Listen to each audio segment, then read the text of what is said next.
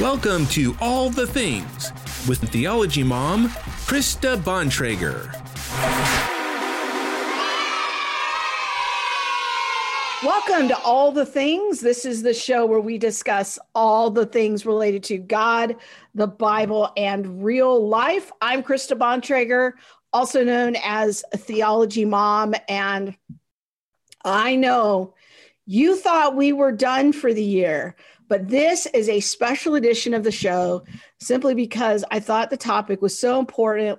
We did a show a few weeks ago with Joy, who works at a major Christian university. She's an associate dean. Spent a whole hour kind of breaking down the issue of diversity, equity, and inclusion and how that has been coming into Christian higher ed. Well, this past week, I have had a series of conversations about another thing that is happening in Christian higher ed and in other spaces too, not just that, but is come in, and I thought it was so important, and it was a great follow-up to that show. And I have had so much feedback about that conversation with Joy.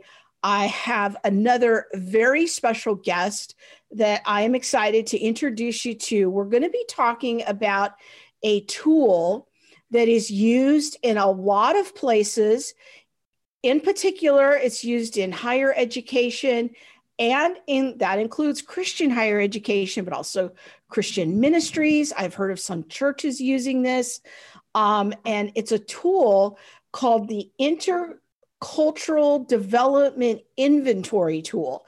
And we're going to talk to a very special guest who has been researching this tool and has some interesting thoughts about it from a Christian point of view. So let me get my guest on here, Dr. Heather Peterson.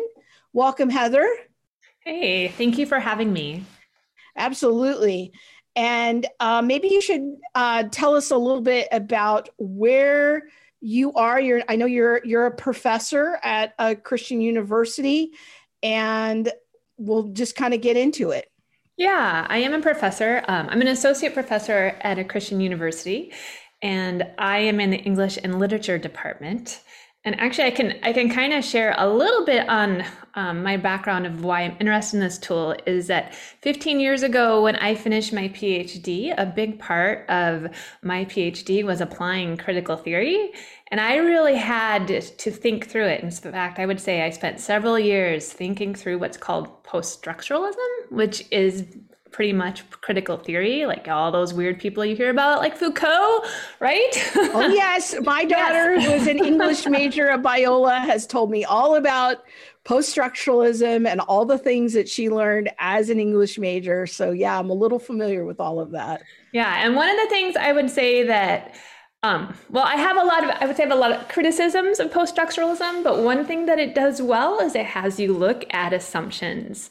And so it kind of did train me to start looking at assumptions of things. And especially when it comes to these issues of race, I keep looking at assumptions. And I got very curious about the framework for this particular tool. So we're going to be talking about an article that Heather wrote. It was published on the mereorthodoxy.com website. So Heather, why don't you talk to us a little bit about just big picture, because we're going to get into some of the details here, but what is this article and what prompted you to write this? Yeah, so this tool is being used a lot by Christian organizations. And I think you're going to show actually a website in a little bit that lists some of those Christian organizations. And I actually took a portion of it once and I immediately felt uncomfortable with it. I immediately felt like, oh, wait, this is trying to trick me. And I think it's actually questioning something about my theology. And I've had other people say the same thing to me. And I decided it was time to dig in and see what the framework is. This tool has been statistically validated, right? Like, yeah. That's a hard word for me to say, I guess. Statistically validated multiple times. And it's really hard to find any critique of it. In fact, I only found one negative article and then one thesis or dissertation that kind kind of question a little bit at the end, but everything else, I mean, is just a huge preponderance of positive articles about this tool. And so I think I'm going to dig into it and look at the research behind it, look at the framework behind it. So I read loads of articles on it. I had this really great opportunity where the last 2 weeks of my, I guess my life before my children got out of school after the semester, where I just spent 2 weeks digging into the framework and found, unfortunately, kind of what I was expecting to find, which is that it really is a tool that I think should not be used for Christians because it is questioning some of their basic beliefs. Well, that's a good kind of 30,000 foot orientation to where we're going. And I think that it is important for us to consider. I just thought your observation was so astute that there really weren't many voices out there analyzing it or criticizing it, bringing up concerns about it. It's just sort of overwhelmingly affirmed and not really much in terms of Christian worldview analysis. And so I think it'll be really valuable for us to dig into this a little bit more. Now, I want to let people know that one of the reasons I wanted to do this podcast was because we have received at the Center for Biblical Unity several questions about this inventory. And again, it's called the Intercultural Development Inventory. Sometimes it's abbreviated on the internet as IDI. And over the last 18 months, we've had several letters about this. And your article, Heather, was really the first one that I've come across that provides that thoughtful comment through the lens of the Christian worldview. And I've been very hesitant about commenting on it because I just didn't feel fully informed. And I had some intuitions and some hunches, but when I read your article, it all started clicking. And I'm like, you know what, we need to talk about this and let more people know about this and at least raise the questions, what is happening here? So let's start with maybe a short summary of what the IDI actually is. What is it supposed to be measuring? So it's a 50-point multiple choice assessment. And it is supposed to measure where you are on an intercultural development continuum. It was developed by someone named, I believe, Milton Bennett. And that continuum is going to start at polarization, work its way up to, I'm going to be a little confused here, I might be wrong, denial, polarization. I know you have this on a screen too somewhere, but anyway, it's going to start with all what's called monocultural mindsets and work its way up to intercultural mindsets, which are acceptance and adaptation. And I think the big issues for many Christians is the last one in the monocultural mindset is called minimization. And minimization means that if you focus on similarities in people, you are minimizing because you're not seeking difference. The whole point of this tool is that we should all be seeking difference, which I'm not against in general the concept of seeking difference, but there are some concerns when that's where your focus is.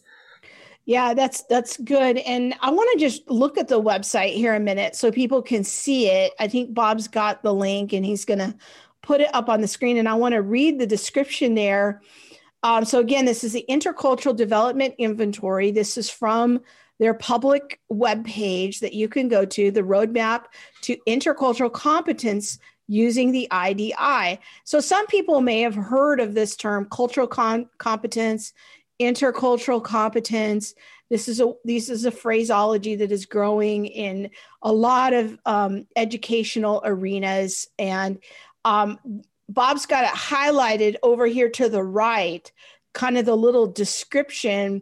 It's the Intercultural Development Inventory, IDI, is the premier cross-culturally valid assessment for building cultural competence in your school or organization. And Mitchell Hammer is the inventor, developer of this tool, from what I understand. So it's really positioning itself as the leading assessment tool in this space. So if you want to build and make sure that your staff has cultural competence, this is a tool that is there to help you.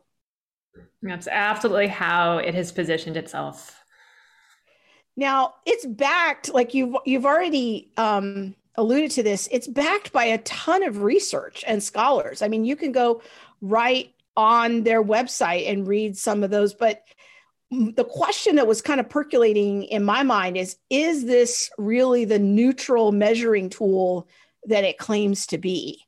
No, it is not. It is not neutral. It comes from a framework called constructivism.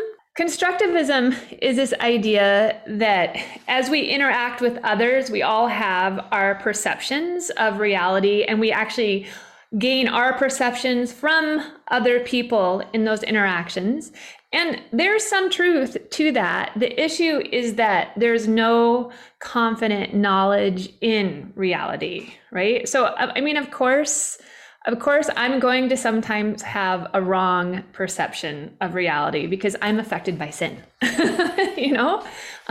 but there's no so we can't confidently know reality together. And that also means then that there are no objective values, or right, there's no transcendent values that we can all agree on too. So I think that it's important, though, to understand that you're really digging deep into what the framework is behind all of the tool and the kinds of questions it's asking.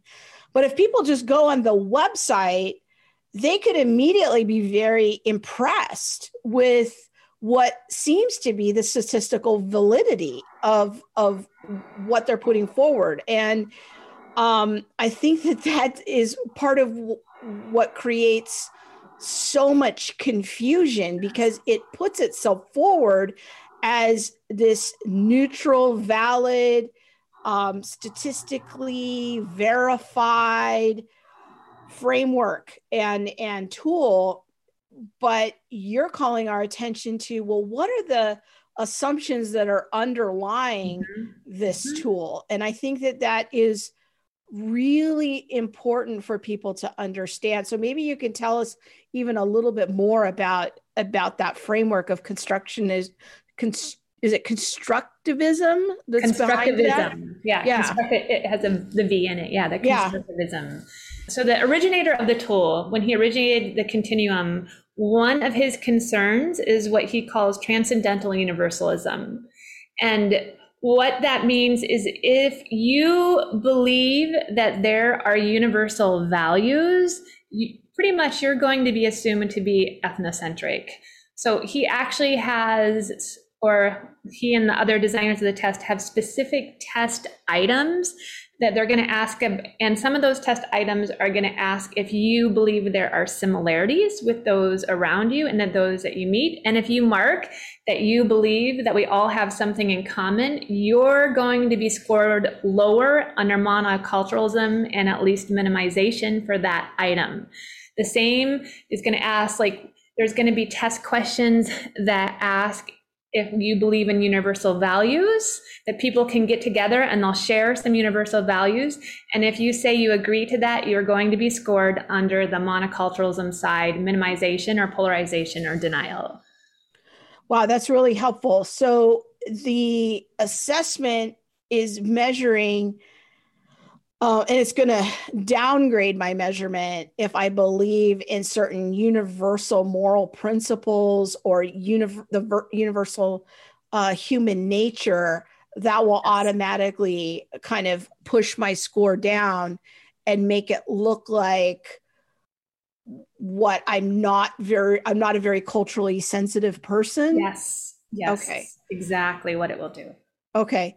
So in preparation for this interview, I wanted to show some sample questions, but found that it was actually remarkably difficult to find them, which tells me that they must really guard a lot of the questions Yes. and the intellectual property behind those questions. So we can't share a ton of specifics, but people can go Google it and Yes. see which ones are out there. We don't want to have problems with attorneys or anything like that. So I'm not going to flash any questions up here, but we've given people kind of a general flavor for what is measured.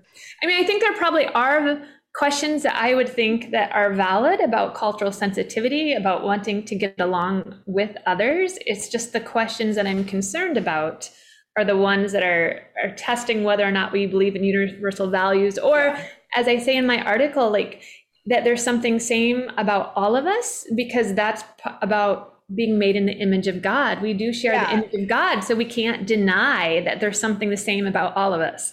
Maybe we could walk people through some scenarios of how results are presented to people once they complete the inventory. Like, what does that begin to look like? Mm-hmm.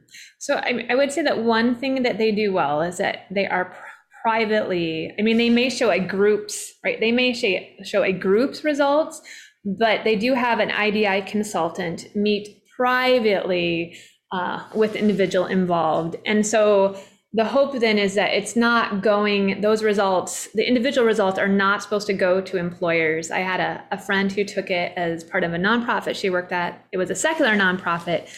The hope is that those results will not be shared with your employers. But part of all of this is that there is a training around it. So there is an education around the IDI, and you, as you meet with the consultant, you're given a plan that explains each of those categories and where you are. And then you're supposed to come up with activities to begin to engage more interculturally. And they can be the typical kinds of things that we would recommend anyone to do, right? Reflective journaling or reading books or things like that. Or, as I put in the article, my friend was asked specifically at the secular organization that you should become an advocate for your LGBTQ coworkers. So the consultant might make a specific recommendation as well. Yeah, and we have, and again, I just went on Google, so this is something that, I'm just pulling from off Google, but I've got kind of a sample of some test results. I don't know who this person is, but you can kind of see, what a score might be. Now I noticed, there's sort of this range. It walks you from denial up through adaptation, and so I'm guessing that the adaptation level is where people want to go. That's the end goal. And then I also noticed that there's a pre-test score and a post-test score, and then a change. So I'm thinking that what this tells me is you take the test once and then you engage in these activities, whether that's book clubs or discussion groups or, posting your ally statement or going through trainings, and then you take the assessment again, and then they give you like how you've improved in different areas. And so is that generally how the process that's generally works? it, right? And then the organization, if all the employees are doing it, or whoever the group is, they can see, have their employees improved on this continuum, right? And then they have something to take back to their board. I think that as an employee, this would kind of frighten me. Like if I was taking this assessment, and this is just me talking, but even if there was a consultant that said, and they sent me a note in my email, like, hey, we're going to all take this inventory, and then you're going to meet with a consultant individually. We won't know your scores.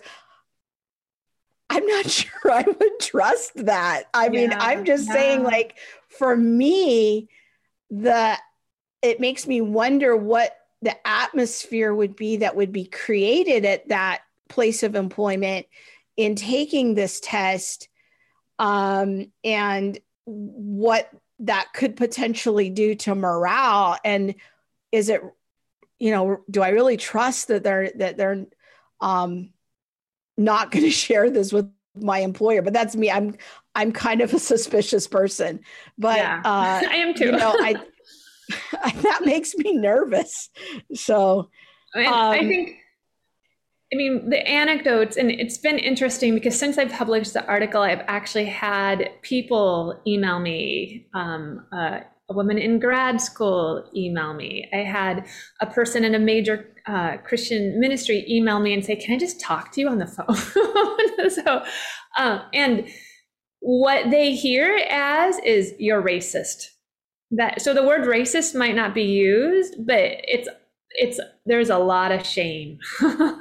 There's a lot of shame, and they're hearing, I am being seen as racist. That's what they're hearing. Yeah. Well, and Bob's got another one that we're going to pull up. And again, I just pulled this from the internet. It's from a private college called William Jewell College. I don't know anything about them, but it was helpful because they included their assessment for their many of their student leaders. And what I thought was interesting here, and I'm going to have Bob scroll down for us. We're going to, just keep going a little bit right here, is some kind of definitions of these different categories. And so if you're at the denial end, I mean, that's really not where you want to be. You want to be over at the right-hand side of adaptation. And so even though the assessment might not call you a racist, it's definitely kind of seems like it's a posture or a potential, label or outcome. And depending on what kinds of trainings and books and other activities are assigned, it seems like you could get that message. So, but denial is characterized by disinterest and avoidance to cultural differences. Whereas on the adaptation side, capable of shifting one's perspective or changing behavior in culturally appropriate ways, this perspective enables deep cultural bridging, which that language sounds very pretty. Yes. That doesn't sound dangerous on the surface. Learning and appreciating other cultures, that seems like it could be a worthy goal. But again, that calls our attention to your point of, but what are the deeper structural issues and assumptions behind the tool? I don't know if you want to comment on any more of that at all. Right. So there is an empathy that is desired at intercultural competency. And, empathy, I don't think has to be a bad thing, but are you able to hold on to your faith? When you're able to see from someone else's perspective, are you seeing in a place where inside you've got a boundary where you're like, okay, I can see how you feel that way, but that doesn't mean I have to agree with it. It doesn't mean I'm not allowed to judge it, right? And I would say that my concern is, are we no longer allowed to judge it when we're adapting? And that's definitely the impression I get if transcendental universalism is considered ethnocentric, which definitely what the creator of the continuum is saying. The idea here then, as we've said, is that within the kind of the consultant would create a plan of action for the individuals or for the company. Yes. And then the participants would engage in those activities. Yes. Again, it could be book clubs or trainings or allyship statements or, different things. And then they would retake the assessment at a later time and then measure their improvement. And then I'm imagining report those results to the board or the top levels of leadership. And I'm imagining that this could even be included in part of your performance reviews. I would think so. My friend who did it, while her score was not shared with her boss, she did talk with her boss about some of her goals around it. So the score wasn't shared, but so clearly people were conveying some of their plans, right? As far as, now that I've taken this test and seen my score, I'm going to read this book, that kind of thing. Okay. So as people are using this tool within Christian organizations, I guess that makes me wonder what kinds of people are using it. Like, why would they be using this inventory? Yeah, I think this is the hard thing about it, right? Is I do feel like when you initially look at that website, it sounds really good, right? It's about loving others, it's about interculturally engaging, it's about being hospitable, I mean, things that we want to do as Christians. So it comes from that good place. But I really think that there's been a lack of discernment at looking at this tool closely. And yet, when we look even on the website for the IDI, there are Christian colleges and institutions that are mentioned. If you look on there, who uses the IDI page right on their public website, you can see, that Bethel University is using it. Brigham Young University is using it. There are North Park Theological Seminary, the YMCA. I mean, there are some Christian and Christian influenced entities that are using this, as well as secular and even government entities. So this is, and this is just a sampling of the entities that are using this assessment. There's many more that do. It's just that these are the ones that they have, are taking the time to list on their site. But you can even Google, which I did, of IDI consultants in Christian higher ed. Here's one document that I found listing these IDI consultants that you can hire and bring into your Christian university or ministry and that sort of thing. And I thought it was interesting that there was a Biola professor listed on here as somebody that you could hire. Now, I know that Dr. O'Quinn is no longer at Biola, so this is a few years ago. It's a little dated, but just look at these other schools that are Christian institutions. There's North Park Seminary again, Tyndale. There's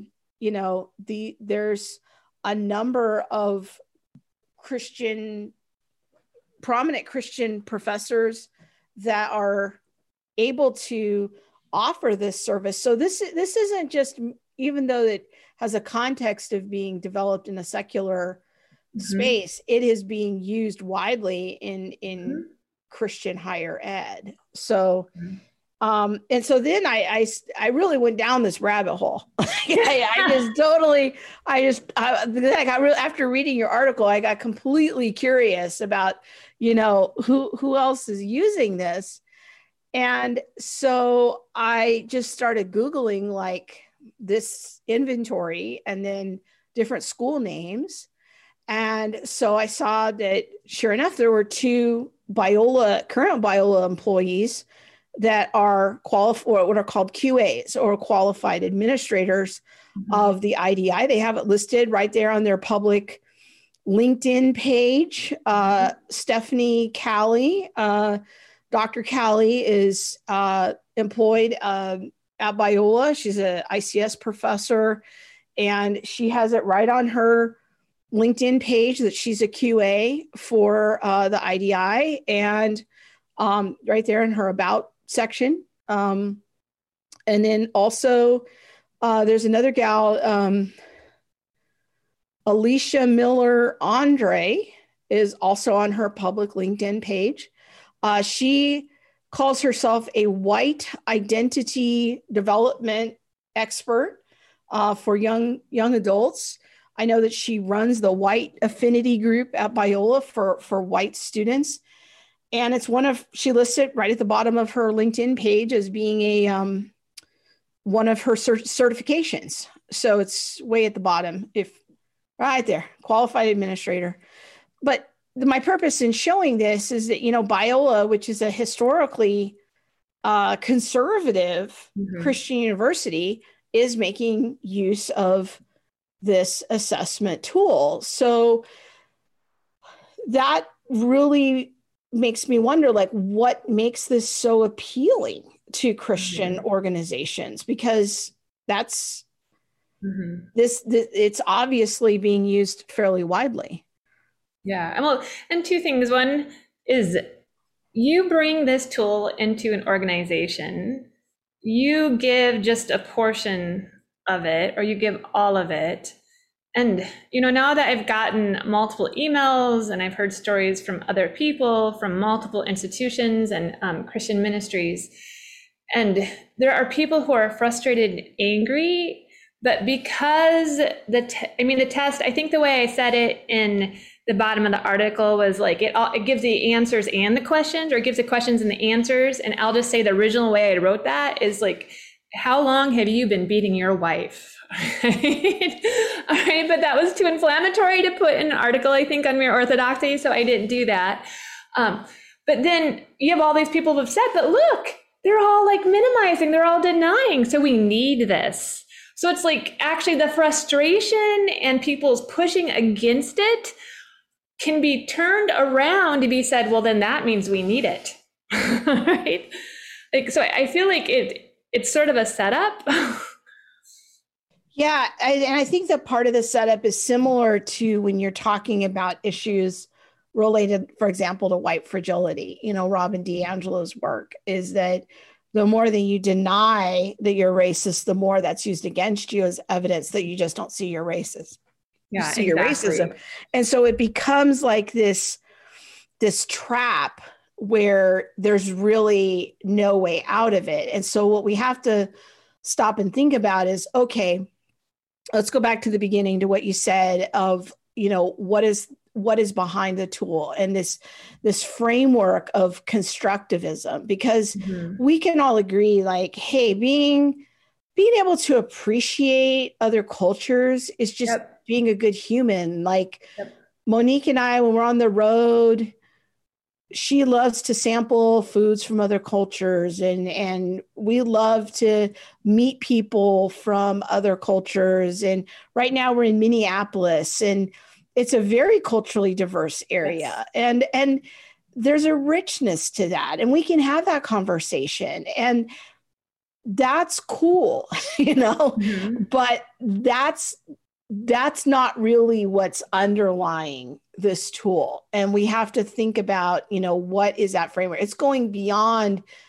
just appreciating a culture and appreciating the people or the customs or the values. It's really much more than that. And this issue of constructivism undermines the idea of human universals. And I think that is really where we need to kind of unpack things a little bit more. Yeah.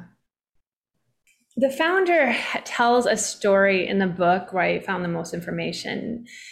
And his story illustrates to me this, and that is, like, we can have a universal value and it can be expressed in different ways by different cultures. And so the one that I use the most with my students and that I mentioned in the article is honoring your parents. Like, this is the one that my husband and I talk about on a regular basis.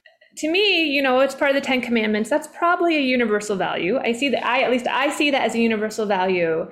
But for the Creator's exam, the way we express that universal value. So for example, if one culture's way of honoring their parents might be to bring them into the home, right? So in some cultures, that's what they do, right? They bring the parents into the home and take care of them.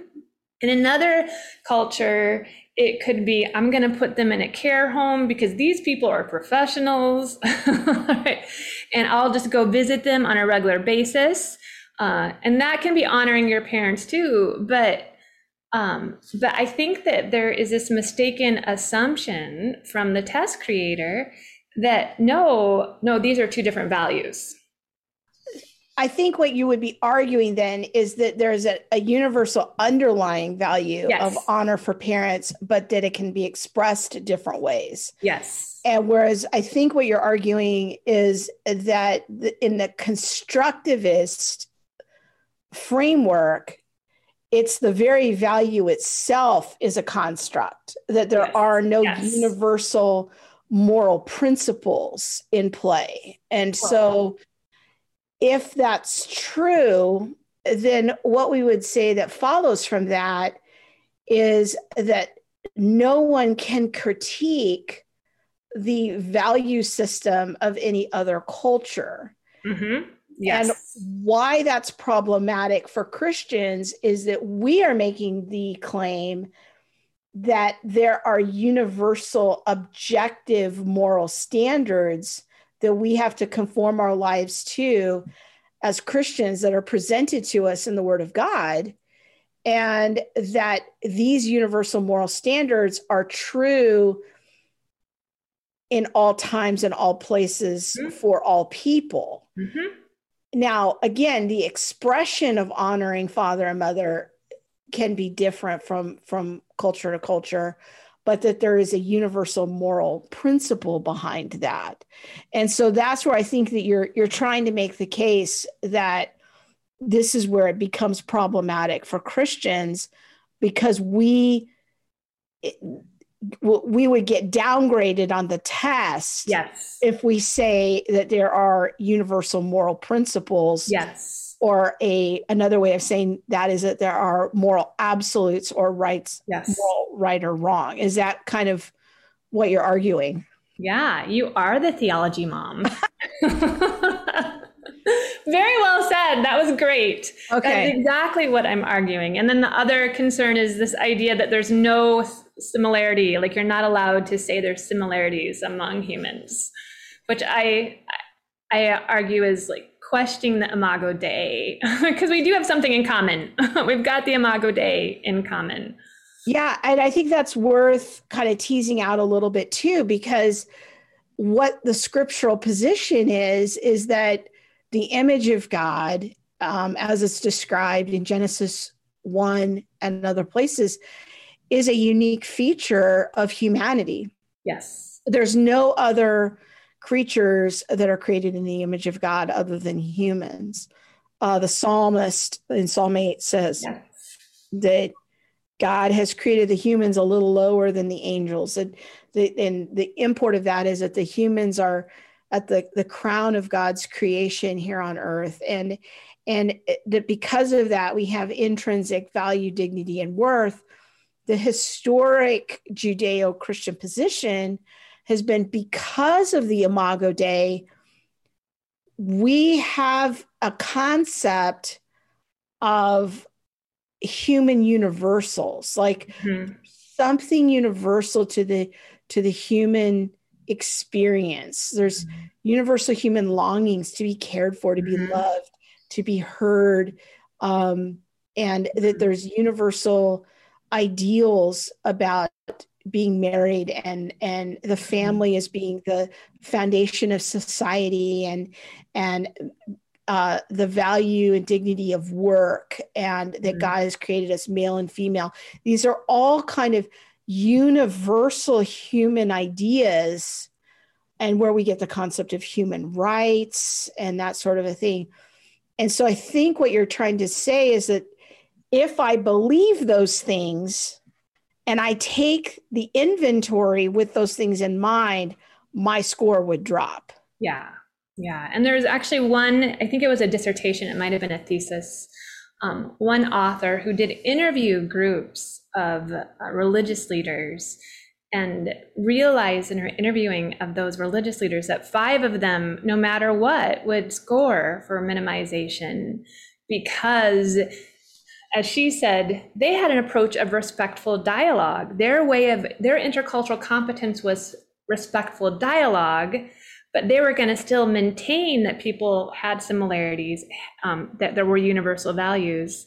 But this test is not going to accept respectful dialogue as intercultural competence. It's not going to do that. And so you will always, I don't know about the whole test, but you will always have items that are scored in the monocultural mindset if you like affirm universal values or similarities among humans. This is helpful because as we're unpacking this, what's really coming to me is, well, first of all, hope that there would be more research, that there would be more, critical analysis of this inventory, that when something is just almost universally applauded, that makes me wonder, what's happening here? Like, where are the critical voices that are asking different questions? So I think for me, that's a hope that people would look into this. I mean, that's some amazing ideas for a doctoral dissertation. Like we need more doctoral dissertations thinking about this because, tools do get debunked sometimes and get put to the side. So I think that for me is like one of the takeaways from this discussion. But I'm also thinking that I'm wondering, it seems like what you're saying is that the tool rewards a type of cultural relativism. Yeah. Where we can't actually critique other cultures from a moral, objective point of view. I'm wondering how that might impact concepts like seeing our identity in Christ or seeing each other being created in God's image. Like that makes me think like, wow, that could have some serious impact from a Christian worldview standpoint, and that I might get degraded on the test too. Mm-hmm. It's really easy to start seeing difference everywhere. And if we get into the mindset of this exam and we see those differences as, oh, this culture does it this way, this culture does that way, and we don't judge, which I think sometimes we have to judge because, as you said, we have universal values. I feel like we're unintentionally accepting assumptions that aren't Christian. I mean, I feel like I don't know if I've seen it directly with this exam, but I've seen that happen to people I know. We get focused on issues and we unintentionally accept some assumptions that believers should not be accepting.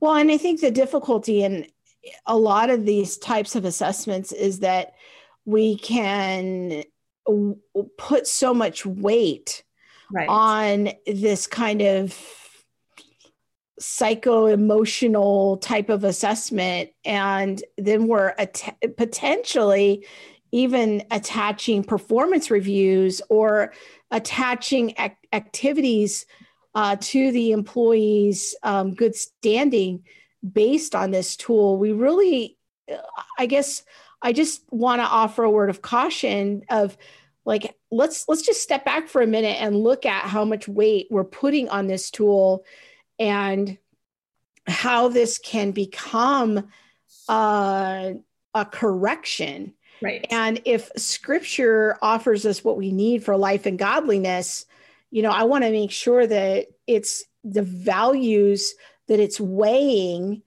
line up with Scripture. And I think that you're just trying to raise the question, hey, what is the underlying framework and worldview assumption behind this tool? Even though we've imported it into Christian universities, is it weighting it in such a way that's consistent with the Christian worldview? Mm-hmm. Now, I'm imagining the skeptic would have a question for you, and we'll kind of end with this, because you've said a couple of times that you didn't finish taking the test, so that me, if I'm a skeptic and watching this, that makes me wonder, well, then how do you know that what the framework is that underlies the test? How do you know that? There's a book on it, and if you go and read my article, you will see the book. So yeah, I mean, and there's also the articles share a little bit about it, but the book covering the intercultural development continuum is the one that will show you, especially the language about, this transcendent universalism, etc. So go check out Heather's article. Christian organizations should reconsider using the intercultural development inventory. And you can just take a look at it for yourself. Look at all her footnotes, weigh it out. I think it's at least worth asking, given how influential this tool has become and given how much weight is being assigned to it, I think it's a worthwhile thing to just at least ask the question and explore the worldview behind the tool to see, hey, is this actually consistent with historic Christianity? I think, Heather, you've at least raised enough questions to say we need further investigation. We've got to have a more robust discussion about this in Christian higher ed. And we can't just blindly take this in without thinking about it from the standpoint of the Christian worldview. And I agree that more questions need to be raised. And but I would love for others to, especially someone who has become an administrator, like to go and look at all those questions closely and look at the assumptions. Very good. Well, thanks for having the conversation with me and just highlighting this inventory and helping us look deeper at it, because I know that regular people aren't aware of it, but people who are in missions sending agencies, intercultural studies, Christian higher ed, and nonprofits are likely have been through this assessment or something similar. And so it's really good to get it on our radar so that we can have a more robust discussion about it. So thank you so much for your work on this. You are welcome. Thank you for having the discussion with me. Yeah, absolutely. Well, I think that's going to wrap it up for now. And again, this is just a special edition of All the Things. And we will be back with full shows, God willing, in January. But maybe I'll do another couple of these as topics come up while we're on hiatus. I just thought this was a good topic and wanted to keep the discussion going, because I know a lot of you right now are looking at colleges for next year for your kids. You're looking at making these decisions, you're researching it.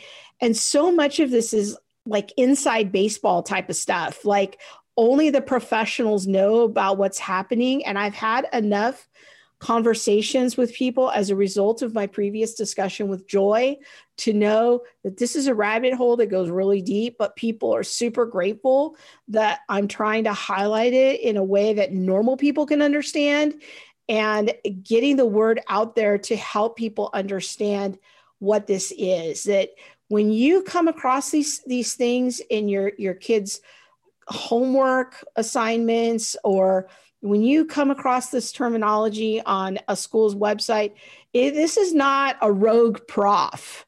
This is stuff that is embedded in the processes and the culture from the top down. This affects how the vice president of academic affairs, how provosts hire, how they promote, how they give tenure, what kinds of programs they enact.